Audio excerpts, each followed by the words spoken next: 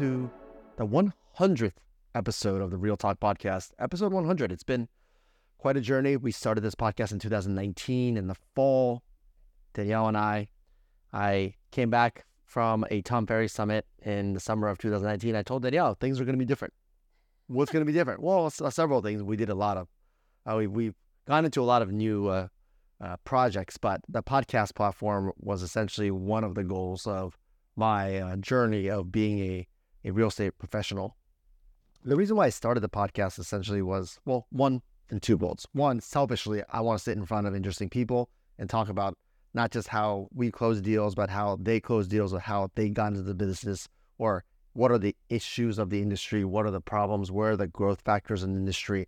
Not just about markets, but what about tech? What about law? What about the housing crisis that we're facing in New York City? I mean, real estate essentially is a multifaceted, multi-layered business that some people may just look at the reality television aspect of it, but there's also a significantly deep financial aspect of it, legal aspect of it, political aspect of it, which I am all interested in. So going back to my first reason of why I started the podcast was so that I can put myself in front of interesting people. And then number two, it's an education platform. I'm not really here to make money on the podcast. Does it give me credibility with an industry? Sure, why not? But that's fine. But I really want to give more of an educational perspective. As a business owner, life is all about education and how much can you learn along the way of being in the business. And sure, Danielle and I can do deals. So we're at 1.5% ranked nationally in the United States last year. We're probably one of the top 10 to 20% of real estate agents in terms of production on a national scale at Compass. So we know how to do deals. We can sell homes. So that's not really a problem for us.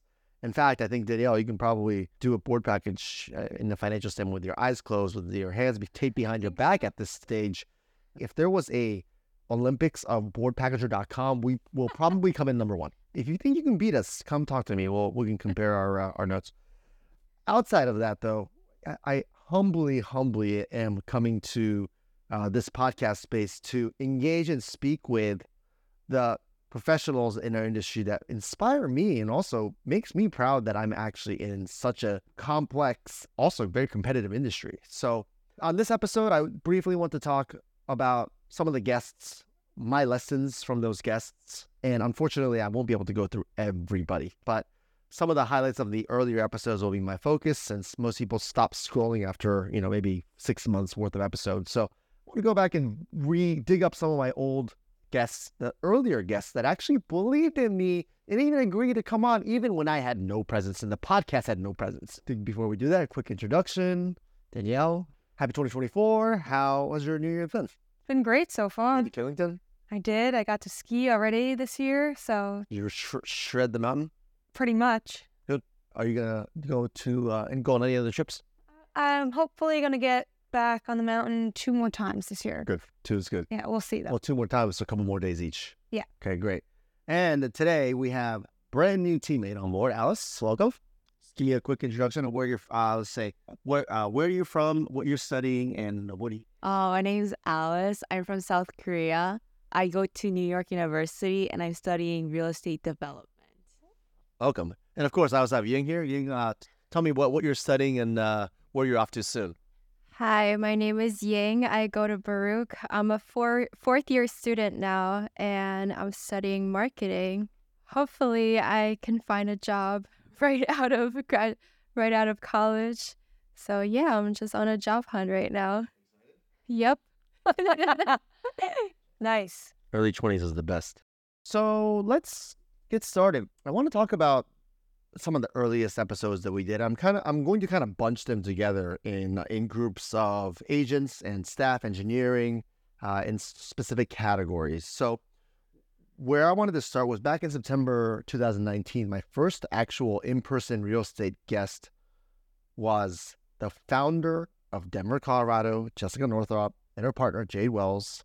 I flew into Denver that winter to meet with Jessica in our newly opened office. I actually didn't know anybody then.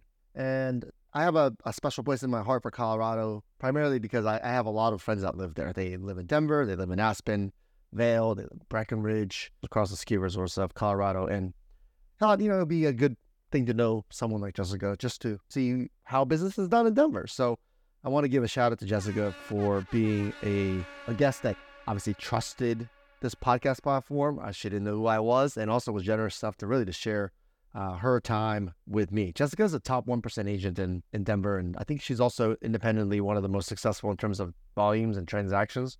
For a small team or individual team, she sells the most. She's very busy, and she was able to come in and give me some guidance and content. So I really am honored to have her.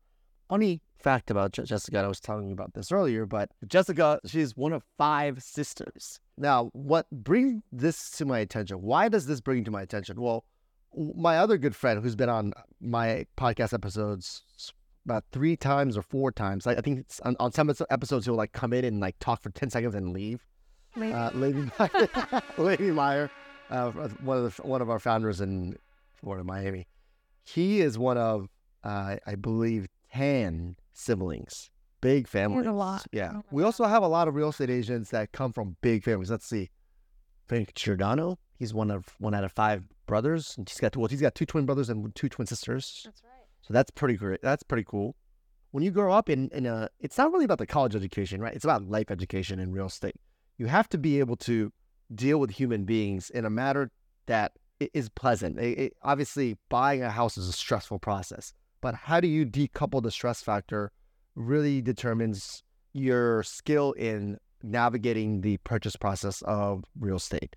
So, I mean, in your opinion, you come from you have a sibling. You have one sibling. Yeah. Do you think growing up in a household with siblings or a sibling or with siblings translates into becoming a good real estate agent? I think so. I think especially for the 2 people you mentioned who grew up with a lot of siblings, you probably have to learn very quickly how to navigate multiple different types of personalities from a young age. That's right. And whenever you're dealing with any client, buyer, or seller in real estate, you're dealing with all sorts of different individuals. Yeah. So in order to be able to navigate that, it's just something that's inherent to who they are. I mean, Jessica has the amount of siblings. And now it seems like all of her siblings have significant others. So she's got a ton of people to navigate and deal with. So that's the same thing you do day to day in real estate. That's right.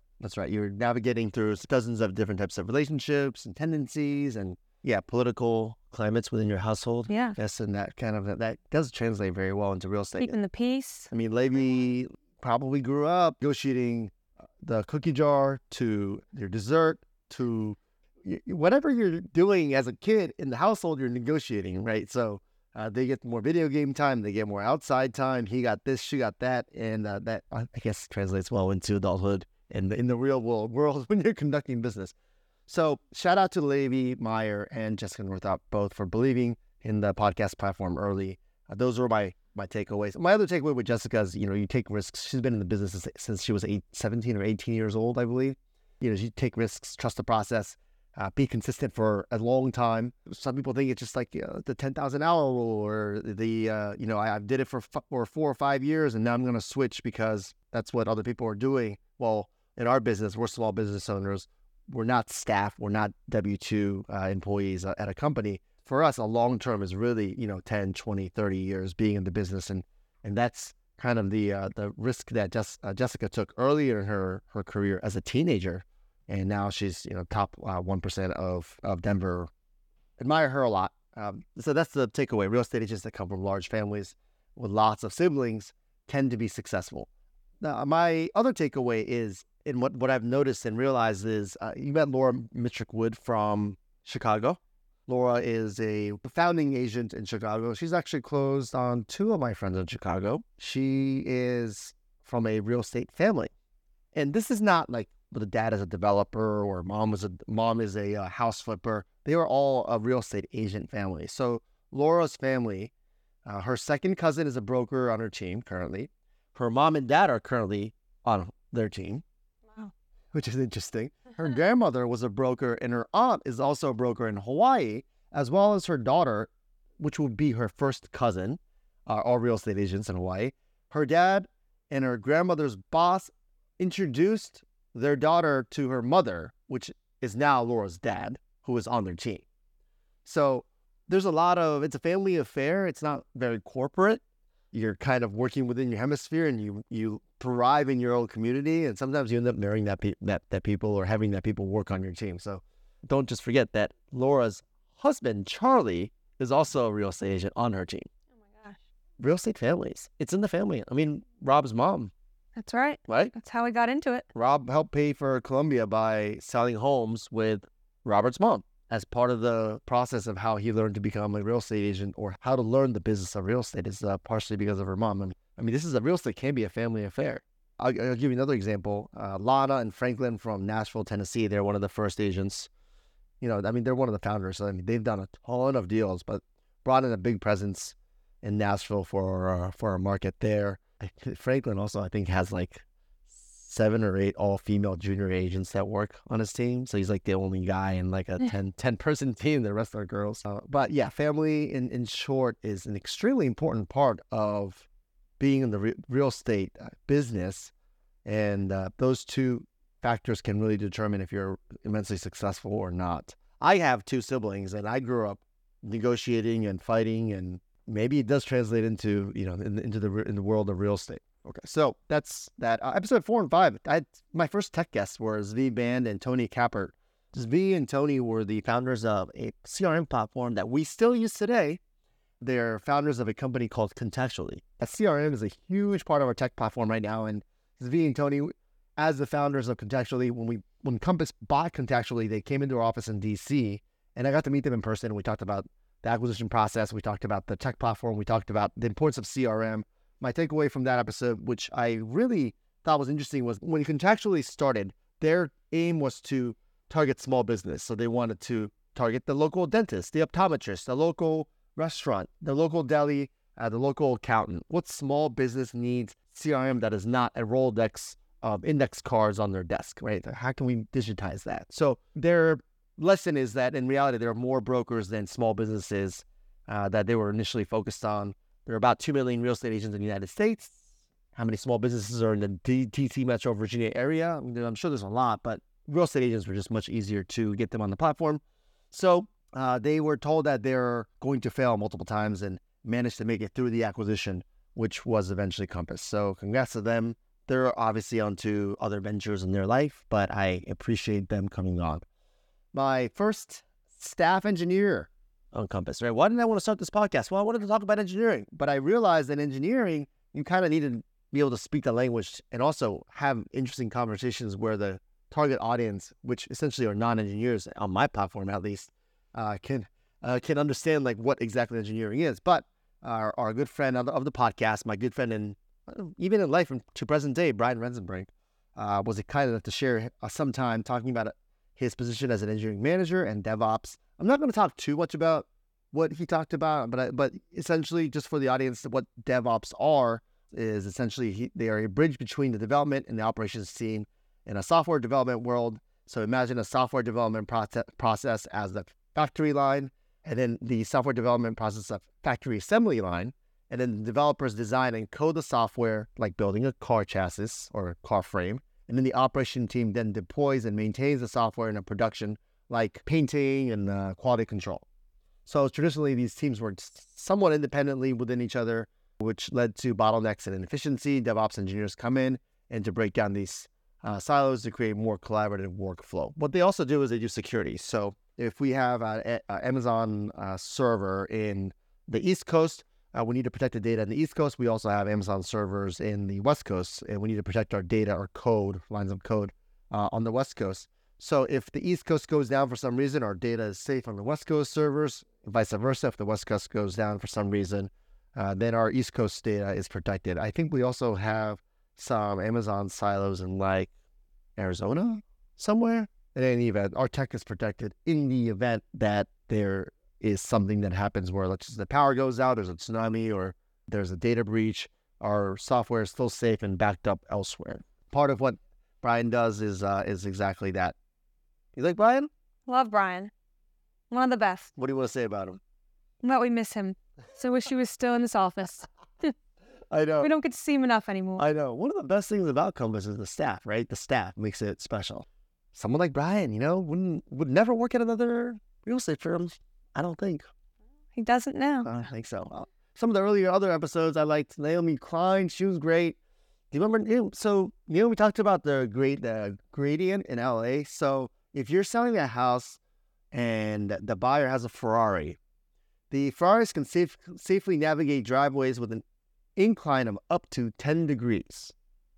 So if the driveway has a 15-degree incline, that Ferrari is probably not going to go down from the main street into your house.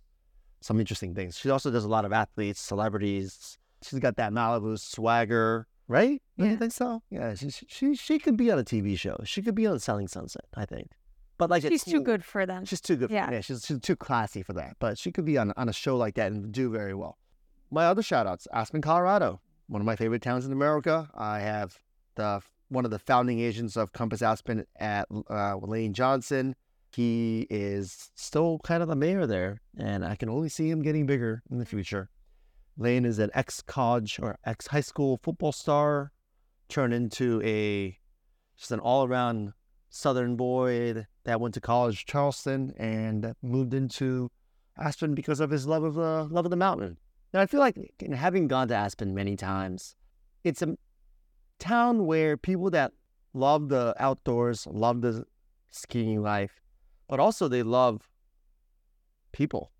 They love human beings. They're very social, the people that live in Aspen. And if you're a hard worker and you're social and you enjoy the snow and the mountain life and you want to work hard and not get too carried away from the other noise, right? There's a lot of noise in Vail. There's a lot of noise in Crested Butte. And what is that noise? Do you know? No, Can you guess? I've never been to any of these places. Well, the noise is, even Killington is the same too. There's a lot of noise if you live in Killington. The noise is just the party scene. People go to really vacation there. If you live in a town like Aspen, sometimes you might get lost in the sauce. Too many parties to visit, too much drinking, too many nights out with clients, quote unquote, or friends, or people that come visit. I mean, it's endless, right? The expensive dinners and the alcohol and the parties and the events and back to back to back every weekend. It's a vacation town in the winter, right? The people come from all over the world to vacation there. So if you can tune that out and focus on your business, focus on your love for the outdoors, I think you'll do very well there. And Lane has navigated that successfully along with Brittany. Let's see. My takeaways from the mountain. Everybody has a real estate license. From the ski instructor to the taxi driver to the bartender, everyone has a real estate license. But in a town full of people and mountain lovers, if you can stay away from the noise and work hard, you can do fairly well. You can go a long way. Just got to be consistent. All right. And then I've had Andrew Georgetown a couple times. Andrew is our attorney, our go-to attorney. He doesn't close all of our deals, but he probably closes a couple dozen a year for us. Andrew has been consistent, extremely diligent, detail-oriented, patient, calm. And he's also, throughout the years, had a couple different transitions in terms of his management and bosses. And now he's partnered up as a partner at a law firm. We'll bring him on again and his new partner on in one of the upcoming episodes. But I really like Andrew, and I really enjoy working with him. What do you think about him? Well, we love Andrew. We've known him for so long now. It's nice to work with someone who's really reliable. Right. To have our go-to attorney that we know we can count on. Mm-hmm. And that we know is going to get the job done. Right. And he's also a great friend. Yeah. He was at my birthday party. He forgot his credit card up at the bar. You can't ask for a better guy. Some of my other shout outs, and again, I could keep going on and on for this, but during COVID, the shutdown, we had a couple episodes. Jillian Adler, one of the founders of Boston, she actually closed 2 homes of a friend of mine. A friend of mine actually closed on her second home. She was an MIT graduate there. That's great. So shout out to Jillian Adler. Ari Offshar, the legend of LA. He's one of the founding agents of Los Angeles, an enormously successful real estate agent. If you're a listener and you're watching these reality TV shows out in LA, don't stop what you're doing. Cut out the noise and just listen to episode 27. Ari is a genius in his own way and has been successful consistently and probably outperforms any other agent in that show, in that TV show. Number 28, Wilder Brothers. I'm going to keep it short here, but Hans and Steve are brothers that grew up in New York City. And mother still lives in the Upper West Side, by the way. Speaking of family business, the Wilder Brothers are a team that dominates the D.C., Maryland, and Virginia area. And they actually sold my family's home in Fairfax, Virginia. The Wilder brothers are packed full of knowledge, immensely humble but successful, and they're just really informative guys. That one of them went to Harvard, one of them went to Yale, one of them has a bartender's license, the other one has a law license. He was a lawyer for like AOL at one point. Very interesting and immensely successful backgrounds that I respect enormously. So that's one of my favorite episodes. Who else? Oh, I was just at the new restaurant in Fort Greene called Sailor. Have you heard of Sailor yet? I have. Have you? It was just ranked For you. top 5 restaurants of the year in New York Times. How was it? Fantastic. So Gabriel Stillman is a restaurateur.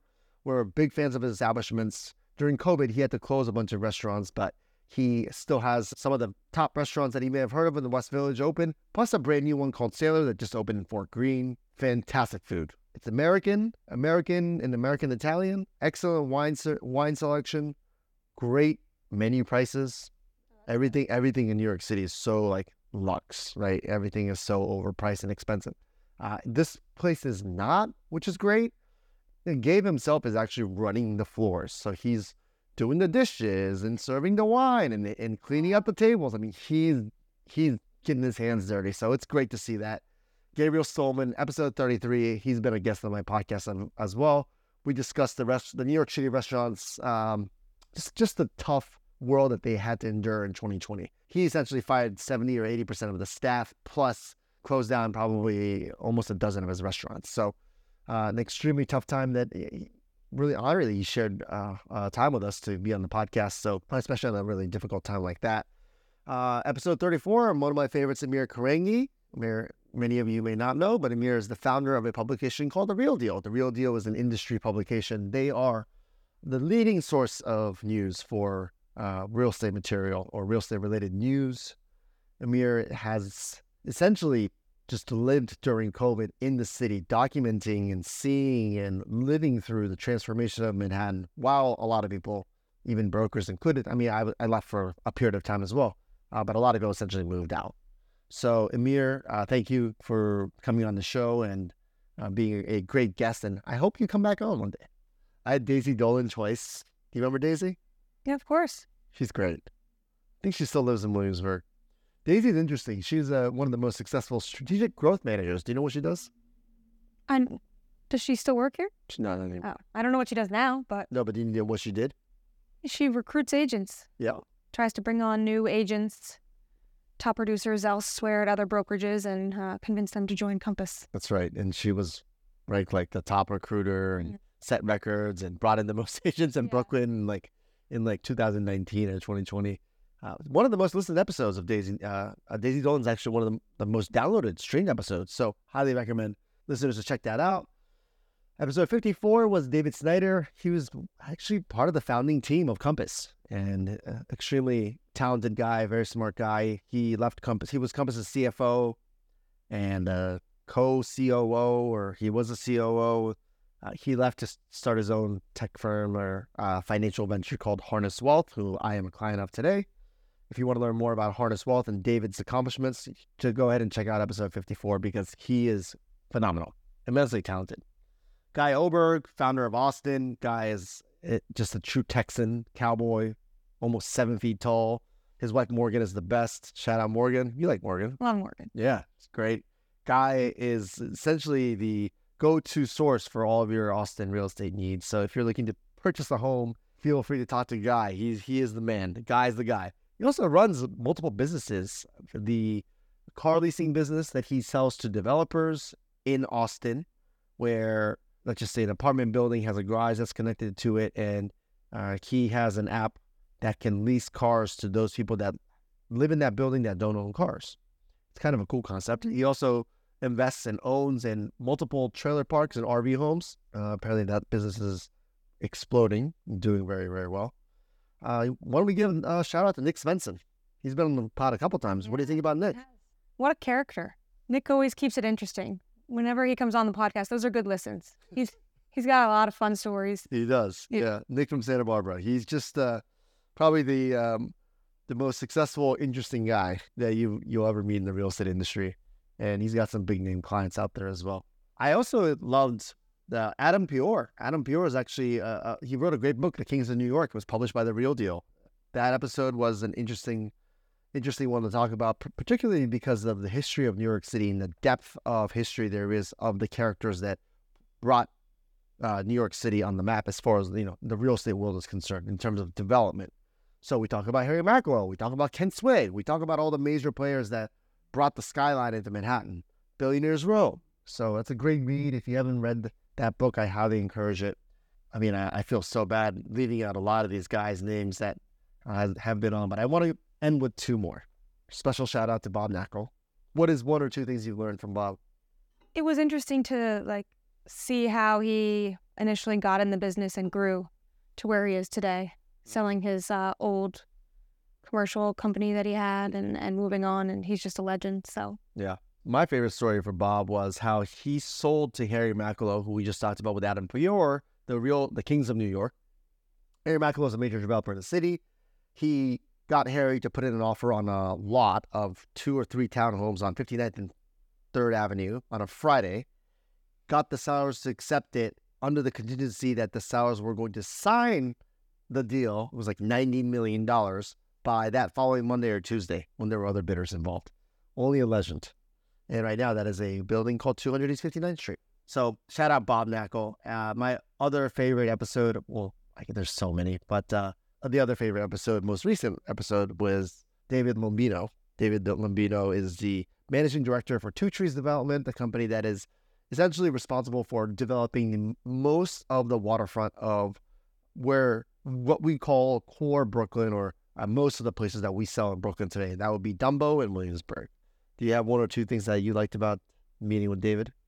that was cool. I mean, I'd never, spoken to anyone on that side of the industry before. It's cool to see what upcoming projects they have going on in Brooklyn and talk about like the Domino Park area. Yeah.